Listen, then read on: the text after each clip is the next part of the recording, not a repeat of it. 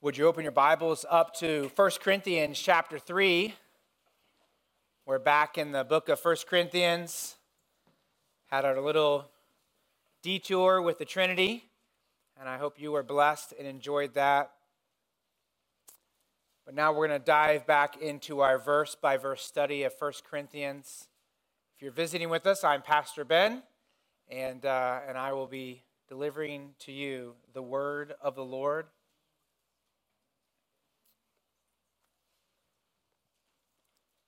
To start this morning, I want you to imagine a large, fertile garden. I want you to imagine a garden with all sorts of vegetables, maybe fruits.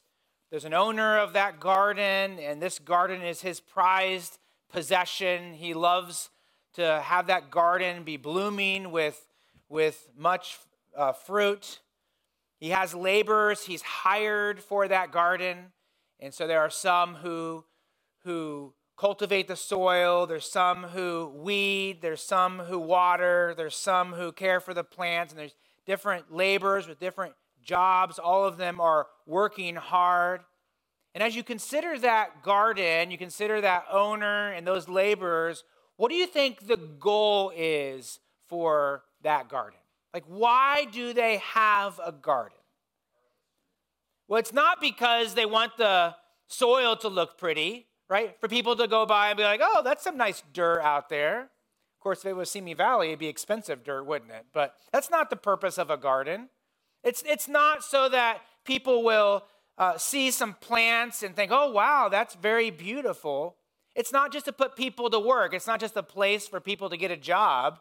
There's actually a purpose for the garden. The goal of the garden is to have plants that are growing and producing fruit. And the Bible describes the church like a garden, like a field. And in the field, the word of God is sown, and souls come to spiritual life. And those souls are like plants that are to spiritually grow. And there are people in the church, leaders in the church, who are like laborers, and some plant, and some water, some weed. But God is the one who's doing the work. God is the one that's causing spiritual growth. And the aim of those in the church are for those souls to grow and to produce spiritual fruit. And a fruitful church is a church that honors the maker, the master of the field. So today we're speaking about spiritual growth, hindrances to spiritual growth.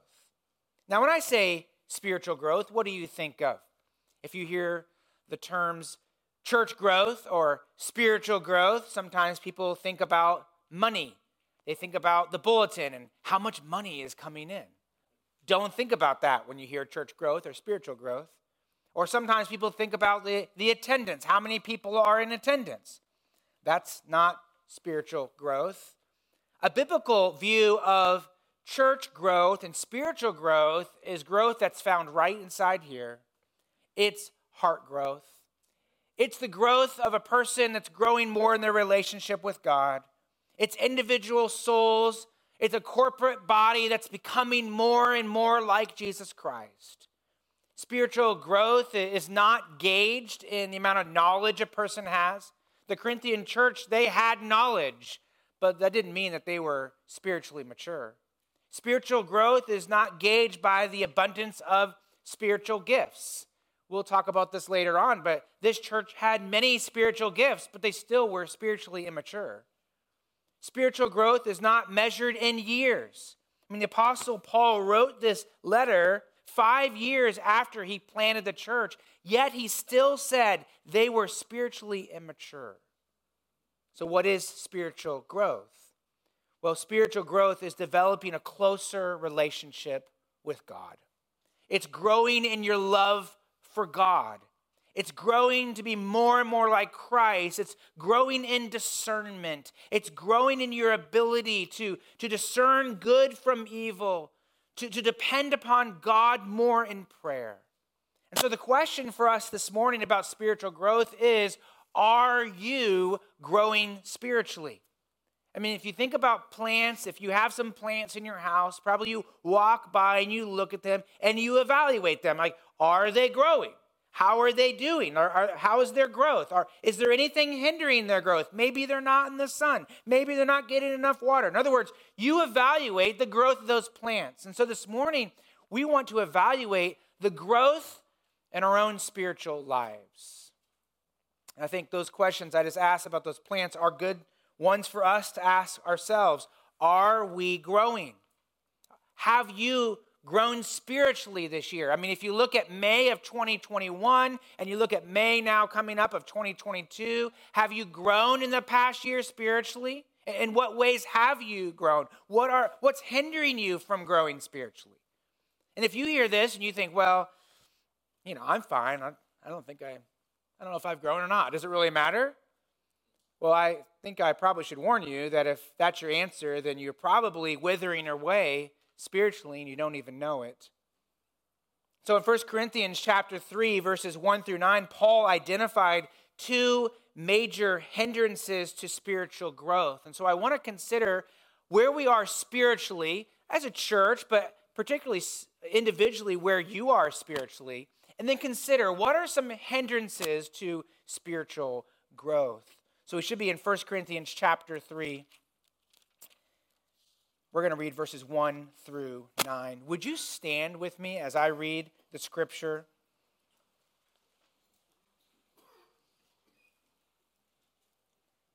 1 Corinthians chapter 3, verse 1 says, "But I, brothers, could not address you as spiritual people, but as people of the flesh, as infants in Christ. I fed you with milk, not solid food, for you were not ready for it. But even now you are not ready, for you are still of the flesh. For while there is jealousy and strife among you, are you not of the flesh and behaving only in a human way? For when one says, 'I follow Paul,' and another, 'I follow Apollos,' are you not being merely human? What then is Apollos? What is Paul? Servants through whom you believed, as the Lord assigned to each. I planted, Apollos watered, but God gave the growth. So neither he who plants nor he who waters is anything, but only God who gives the growth. He who plants and he who waters are one, and each will receive his wages according to his labor. For we are God's fellow workers. You are God's field, God's building." This is the word of the Lord. You may be seated.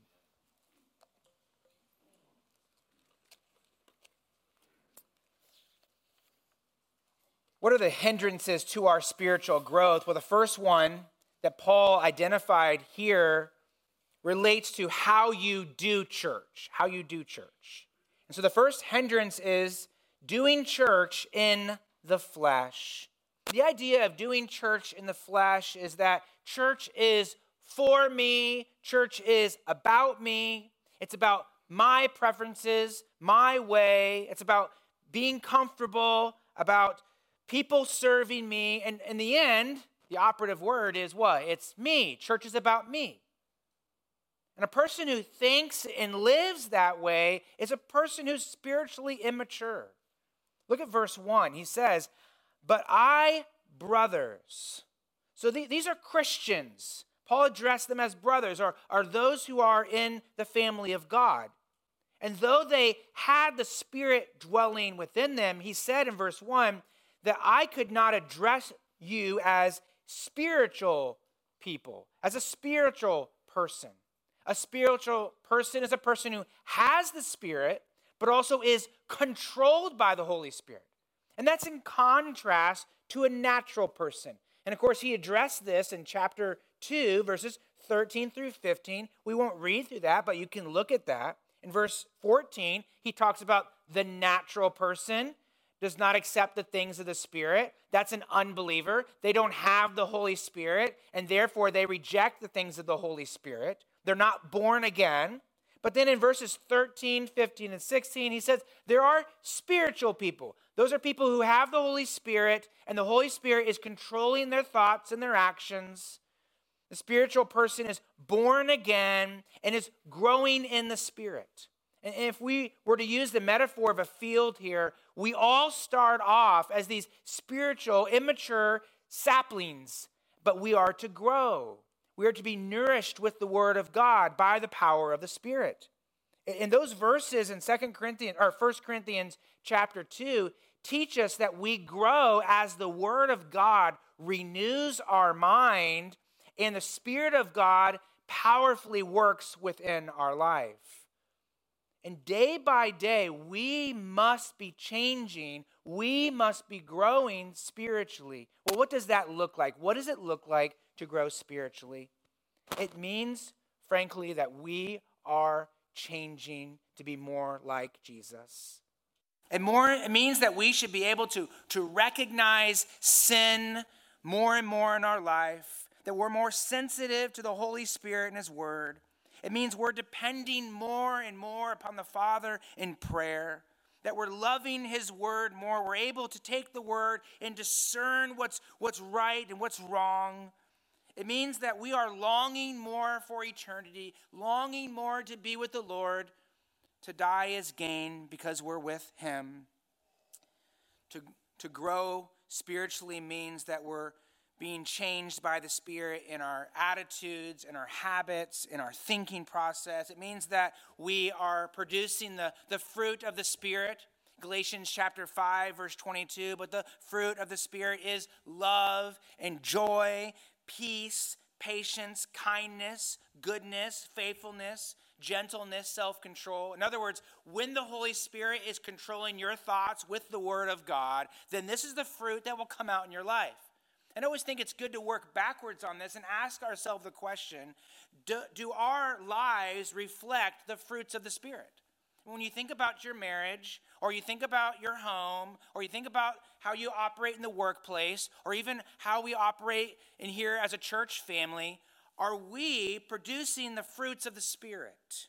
Are we growing to have more sacrificial love, to have more joy in our life? Are we growing as a peacemaker? Are we more patient now than we were 4 or 5 years ago? Are we more faithful? Are we more gentle? Do we have more self-control or more spiritual discipline? And as Paul evaluated this church, he was saying, you are not growing spiritually. In verse 3, he says this, but I, brothers, could not address you as spiritual people. Why? But as people of the flesh, as infants in Christ. And so why couldn't he address them as people who were spiritual, those who had the Spirit and were controlled by the Spirit? What hindered their spiritual growth? And it was that they were living in a fleshly way. They were submitting themselves to their own sinful desires instead of the Holy Spirit. And so here Paul identified the root problem for this church and for these believers. And what was the reason that they were not growing? Well, the root of the church's problem was sourced within their hearts. If you were to ask what was the problem in the church of Corinth, it was found within the hearts of the people of the church.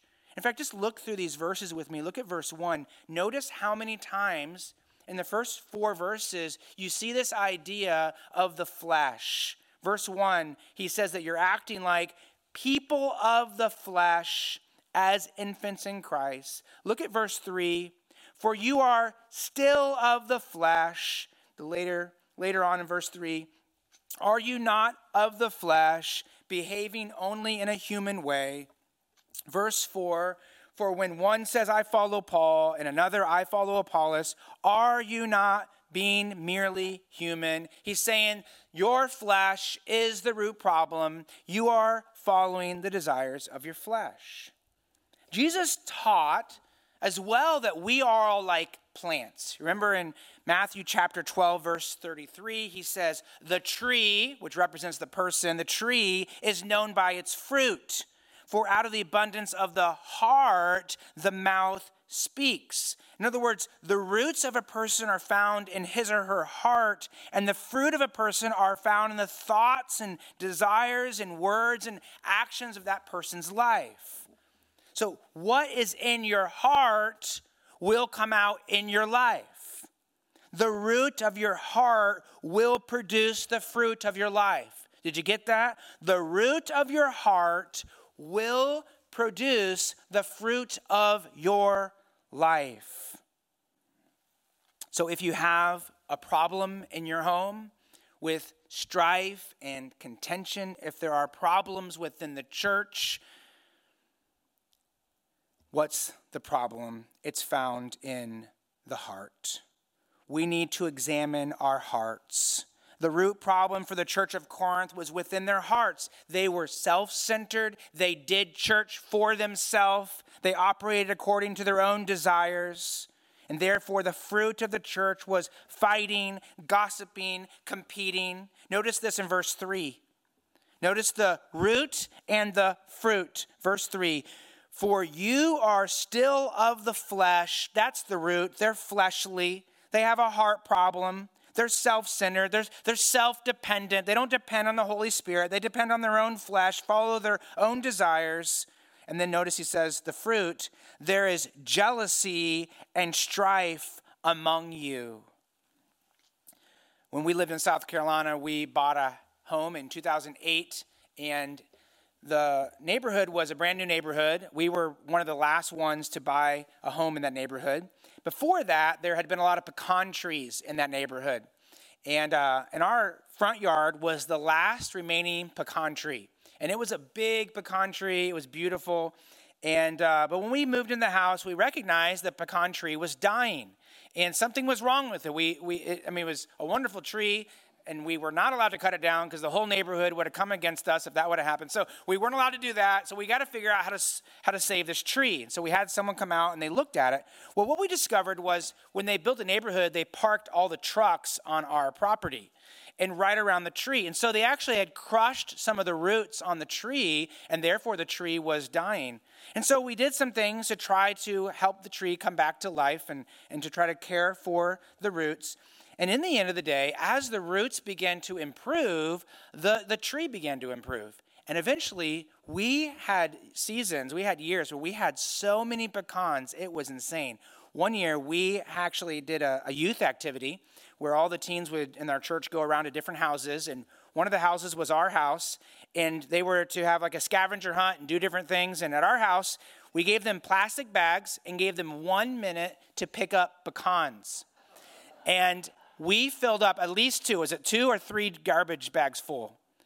It was maybe 2 or 3, I don't know. We had garbage bags full of pecans. It was insane, the amount of pecans. I mean, everyone in our neighborhood was coming to our tree to pick up pecans. And there was so much fruit. And it came because the roots began to heal and they began to become healthy. And therefore, there was fruit on the tree that fell. The root is the problem. And once the root begins to change, then we change. You know, as we look at marriages and as we look at homes, we look at relationships, there's a lot of pain in our society, isn't there? There's a lot of conflict that happen within those relationships. And sometimes we ask the question, why do people fight? Why do people have resentment towards other people? Why do people act so mean? Why is there anger? Why is there unforgiveness? The fruit reveals the root. And it's because there's a heart that's full of self. Listen, if I'm speaking right now and you're hearing that and you're thinking, yeah, there's a lot of contention in our lives. There's a lot of contention in my life. Each one of us should go back to our heart and ask ourselves, who is controlling my heart? And if you are the Lord of your own heart, then that's the reason why you have so much contention in your life. In fact, go to 2 Corinthians chapter 12. Would you turn there with me? The next book, so not 1 Corinthians, but 2 Corinthians. And go to chapter 12. This is the third letter, but the second letter in our Bibles, the second letter that Paul wrote to the Corinthian church. And I want you to notice how pervasive this problem was for the Corinthian church, how many problems they had. Because you read, jealousy and strife, and think, wow, that's a problem. But this continued on. Look at verse 20, 2 Corinthians 12:20. Paul's ending his letter. He's going to visit them, and he says, 2 Corinthians 12:20, "For I fear that perhaps when I come, I may find you not as I wish, that you may find me not as you wish, that perhaps there may be," and then he's going to describe some of the problems in the church. "There may be quarreling, jealousy, anger, hostility, slander, gossip, conceit, and disorder." Now you read that and you think, is that possible in a church? And you laugh, right? Because yes, because the church are filled with people who are sinners, saved by grace, but still sometimes we give into our own flesh. And years after their conversion, these believers were still in this spiritual quagmire. And the fruit of this church was evident. But what was the root of that? It was their own fleshly hearts. They were submitting themselves, to their own flesh. The fruit problem is a root problem. When we think about problems within a church, problems within marriages, problems within your home, some of you have kids and you're thinking, why do they fight so much? You ever ask that question, parents and grandparents? Why do they fight so much? Sometimes as a wife or a husband, you might think, man, why are we having so many problems? And it comes back to this, that those problems are the fruit. The root is found within your heart. And the fruit of gossip and arguing and resentment comes from a self-centered heart. And the only hope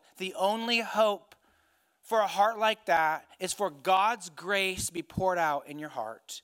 And that can only come through humility. God resists the proud, but he gives grace to the humble.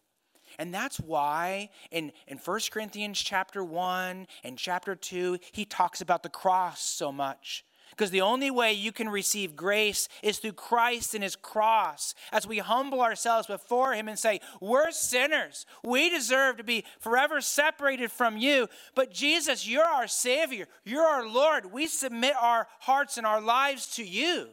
And when we're saved, we receive the Holy Spirit. And we live each day like that, in humility before our Savior and receiving grace from the Holy Spirit. That's the only thing that can truly save us and help us. Would you go back to 1 Corinthians chapter 1? Not chapter 3, but chapter 1. I want you to notice how this whole section started off. Because Paul actually started by talking about problems within the church. 1 Corinthians chapter 1 and verse 10. Paul wrote to you, brothers, by the name of our Lord Jesus Christ, that all of you agree that there be no divisions among you, but that you be united in the same mind and the same judgment. For it has been reported to me by Chloe's people that there is quarreling among you, my brothers. So Paul began this section calling for unity. There were some who were dividing and causing disunity. And what were they dividing over? It was their leaders. I like this leader more than this leader. I don't like that leader. And here's the deceitful part about all this. It actually looked very spiritual. They're arguing about the preaching of God's word. They're arguing about how it's best to lead the church. They're arguing about what pastors they like. And the problem with that is the church took those things and used them to fight with each other. And the fruit of their church, the fruit of their actions was gossip and quarreling and strife, and it came from a root of a heart that was centered on self.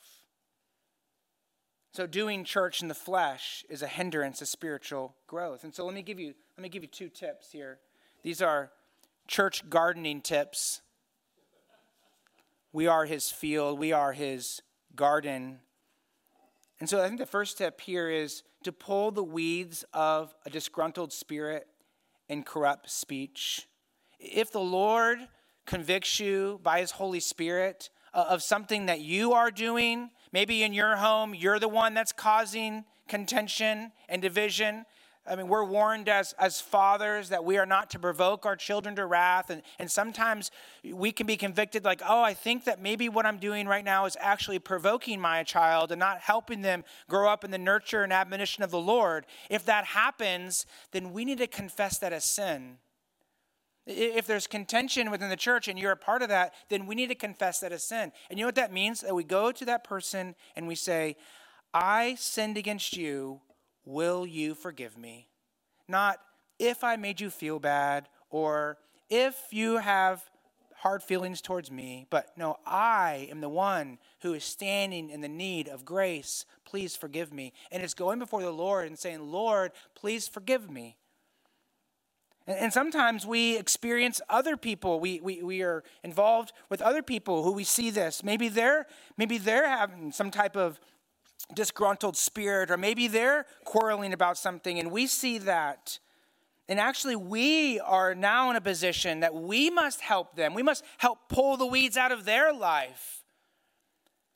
Galatians 6:1 says, brothers, if anyone is caught in a transgression, you who are spiritual people, those who have the Spirit, those who are controlled by the Spirit, if you see someone who's following their flesh, he says, it's our responsibility to restore him in a spirit of gentleness. And we don't like that part right there, do we? Because we say, well, that's really, I heard that, but that's really their problem. I don't really want to deal with that. Someone's gossiping, someone's complaining, someone's fighting, and we think, you know what? I'll let you guys alone. Hopefully the Holy Spirit works in your heart. But actually, we're not left with that. God actually wants us to pursue that person in love and in gentleness and seek to help them kindly, gently pull the weeds out of their life.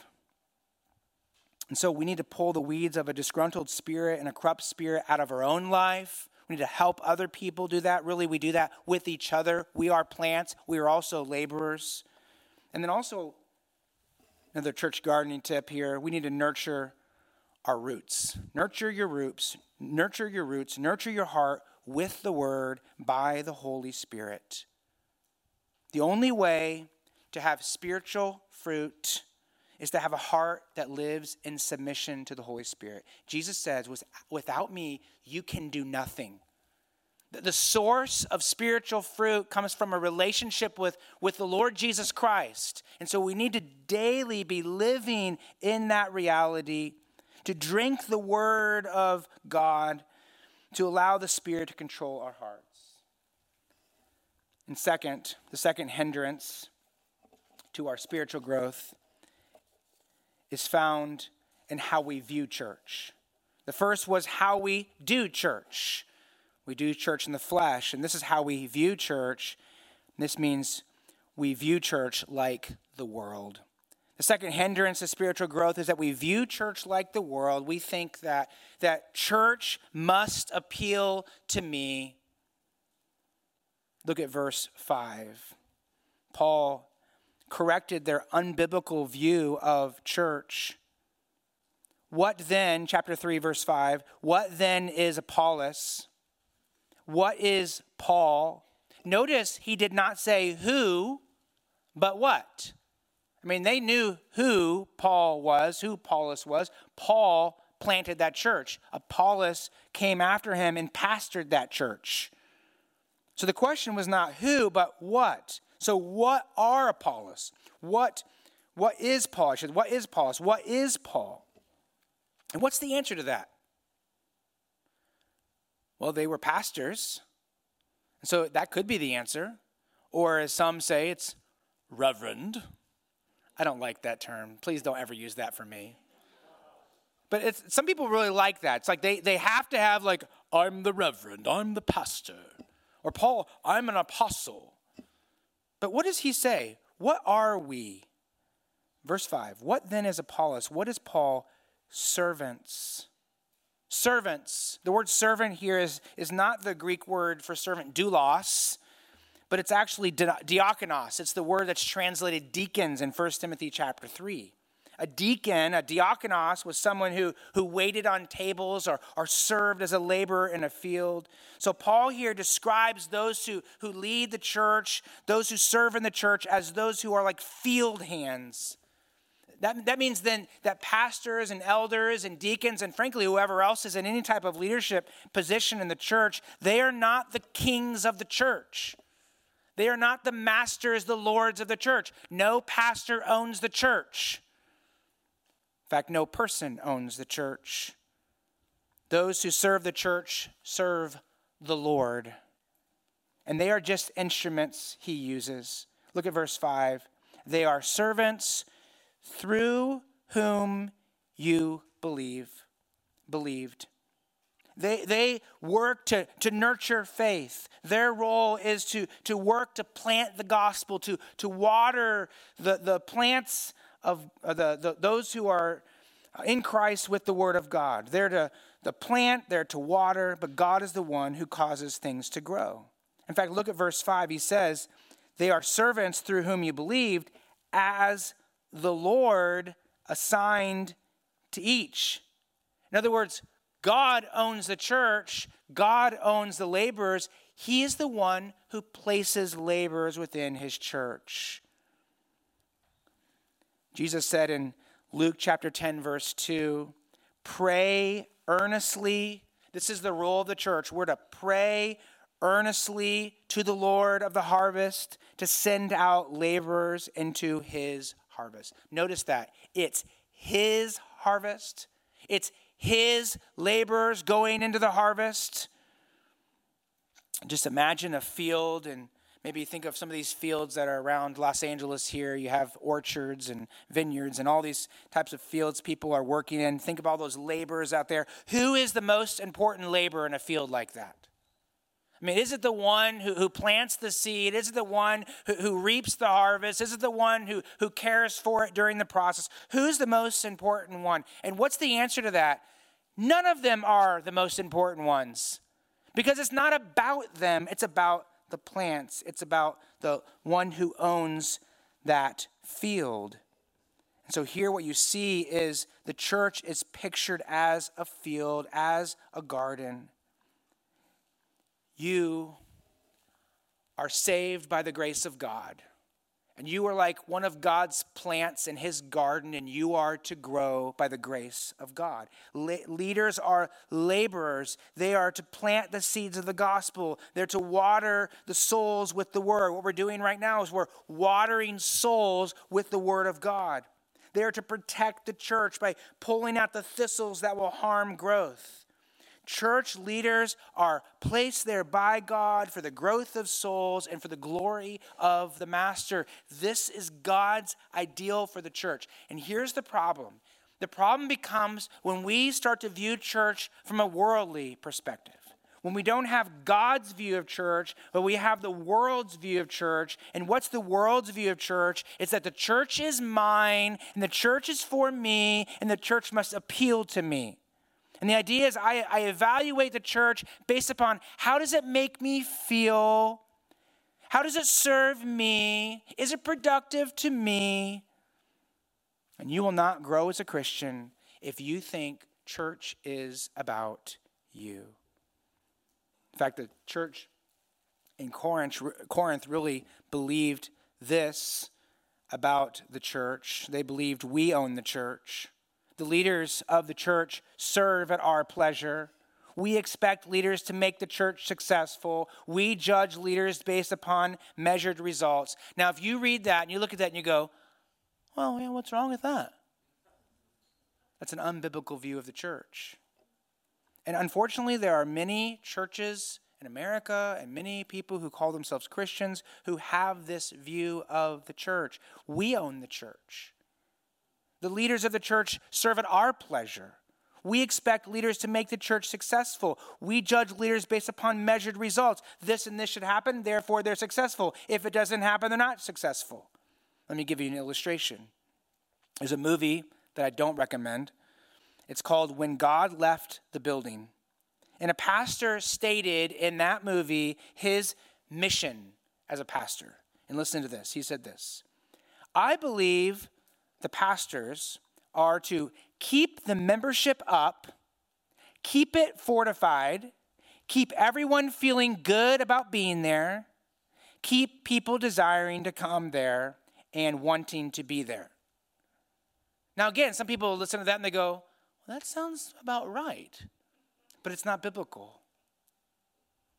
Many people believe that it's the role of pastors and really just of the church to make sure that there's a high membership, that everyone's happy, and that people are wanting to still come and wanting to be there. And I hope you notice some of the problems with that statement. First of all, God is completely missing from that mission statement. Did you notice that? Like, who is the one who causes growth? Well, according to that mission statement, it's the pastor. It's the people of the church. It's the strategies they have. Also, the mission revolves around keeping people happy, keeping people content. The goal of the church then is to keep the numbers up, to keep the giving up, to keep the attendance up. And that is a worldly philosophy of ministry. The reality is, though, many churches operate in this way, right? It's on Sunday morning. We consider how much was given in the offering, how many people were here, and therefore we judge the success or failure of a church.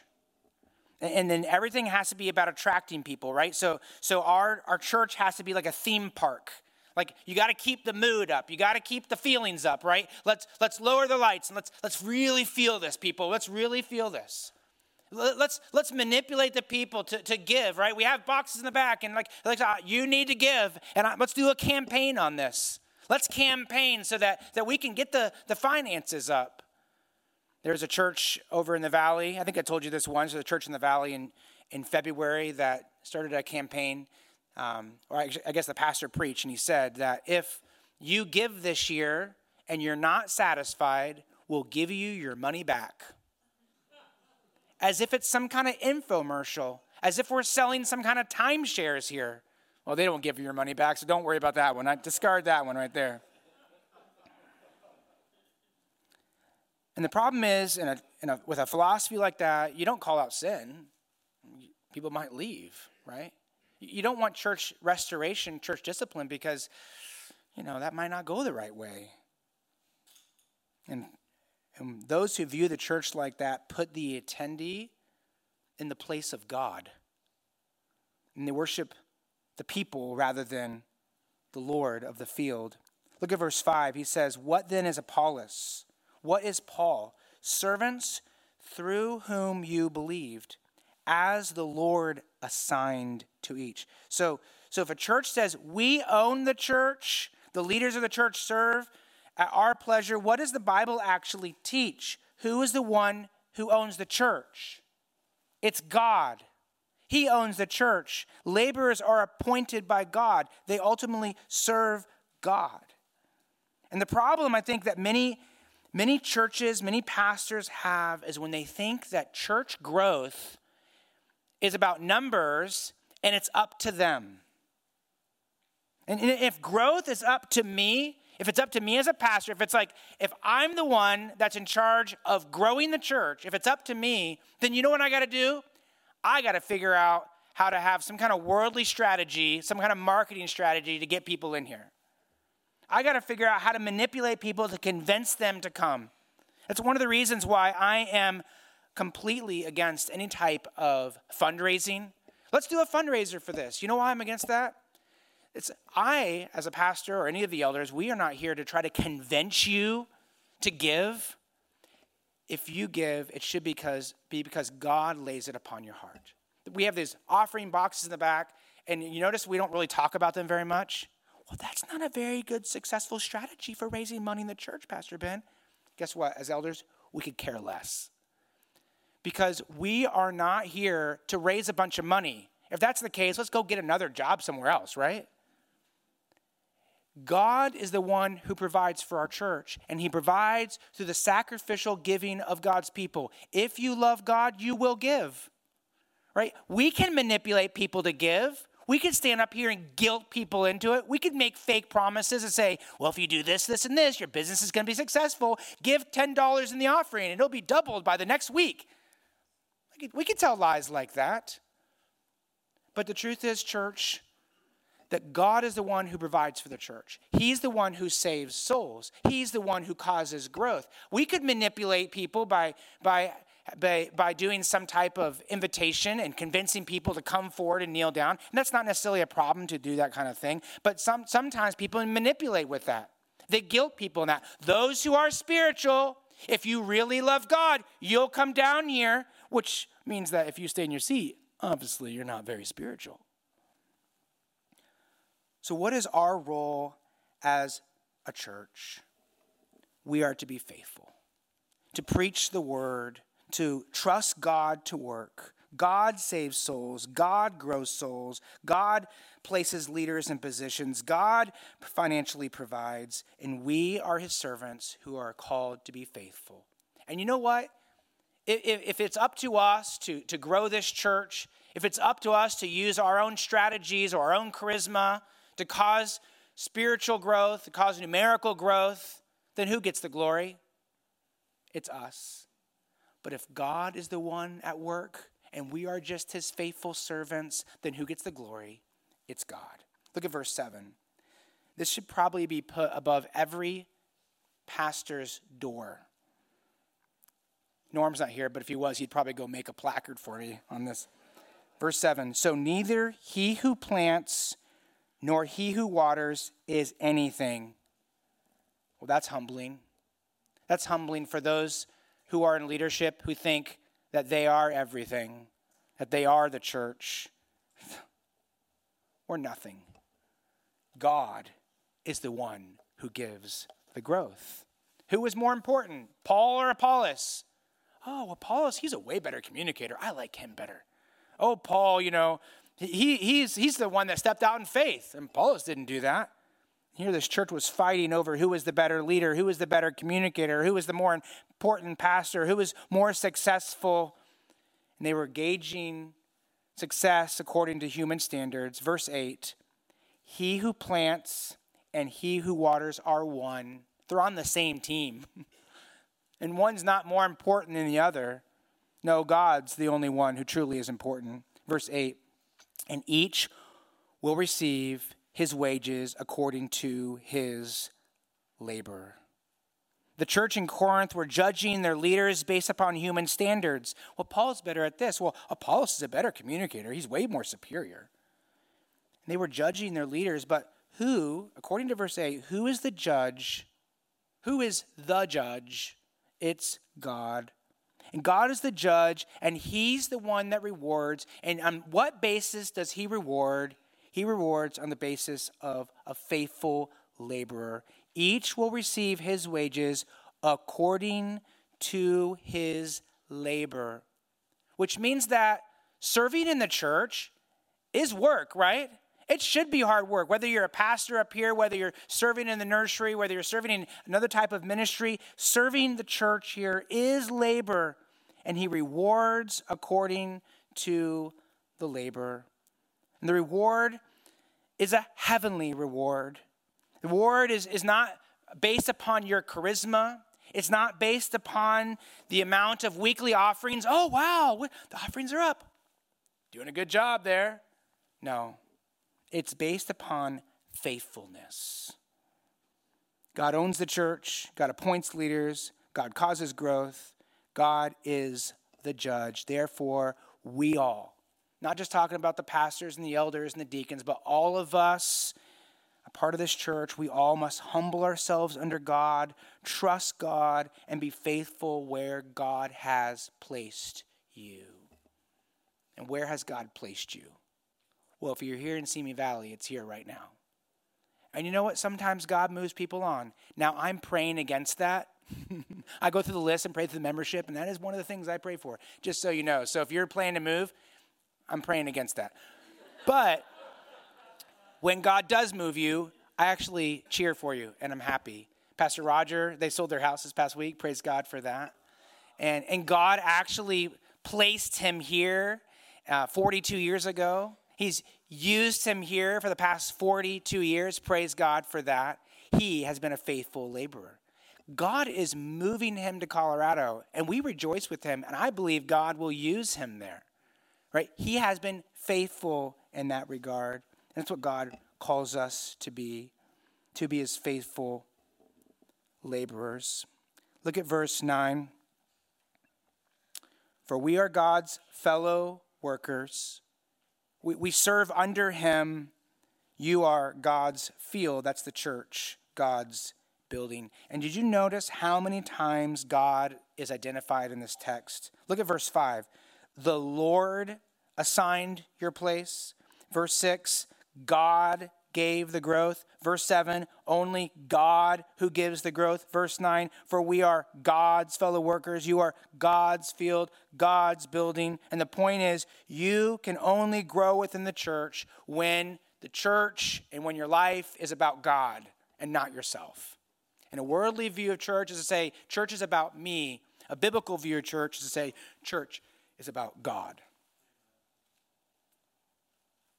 So let me give you 3 more church gardening tips. Worship the master of the field, the master of the church. Worship the master of the field, not the leaders or your own ideals. It's so easy to put up a pastor or a spiritual leader on a pedestal, and we all want to do that, don't we? Because we all love idols. We love to worship something, but we should only worship God. So we need to be careful about that. Don't worship your leaders. Don't worship your ideals. We like to think back to those times in our life where, oh, wow, I remember growing up and how wonderful it was. And if only church used to be, would be like that again. Or we think of another church somewhere else. We're like, oh, if only our church was like that. Listen, let's come and let's worship Christ. Our church is not perfect. We know that. And so let's worship the one who is. Second, pray for God's appointed leaders. And when I say that, I'm talking about myself, I'm talking about the elders, I'm talking about the deacons, but I'm also talking about Sunday class teachers. I'm talking about people who lead the children's church. Rachel Default leads the children's church. I'm talking about Jackie, who leads the nursery. I mean, we have leaders in the church. Ron, who leads the security back there. They need your prayers. God has put them in that position. They are serving faithfully in that.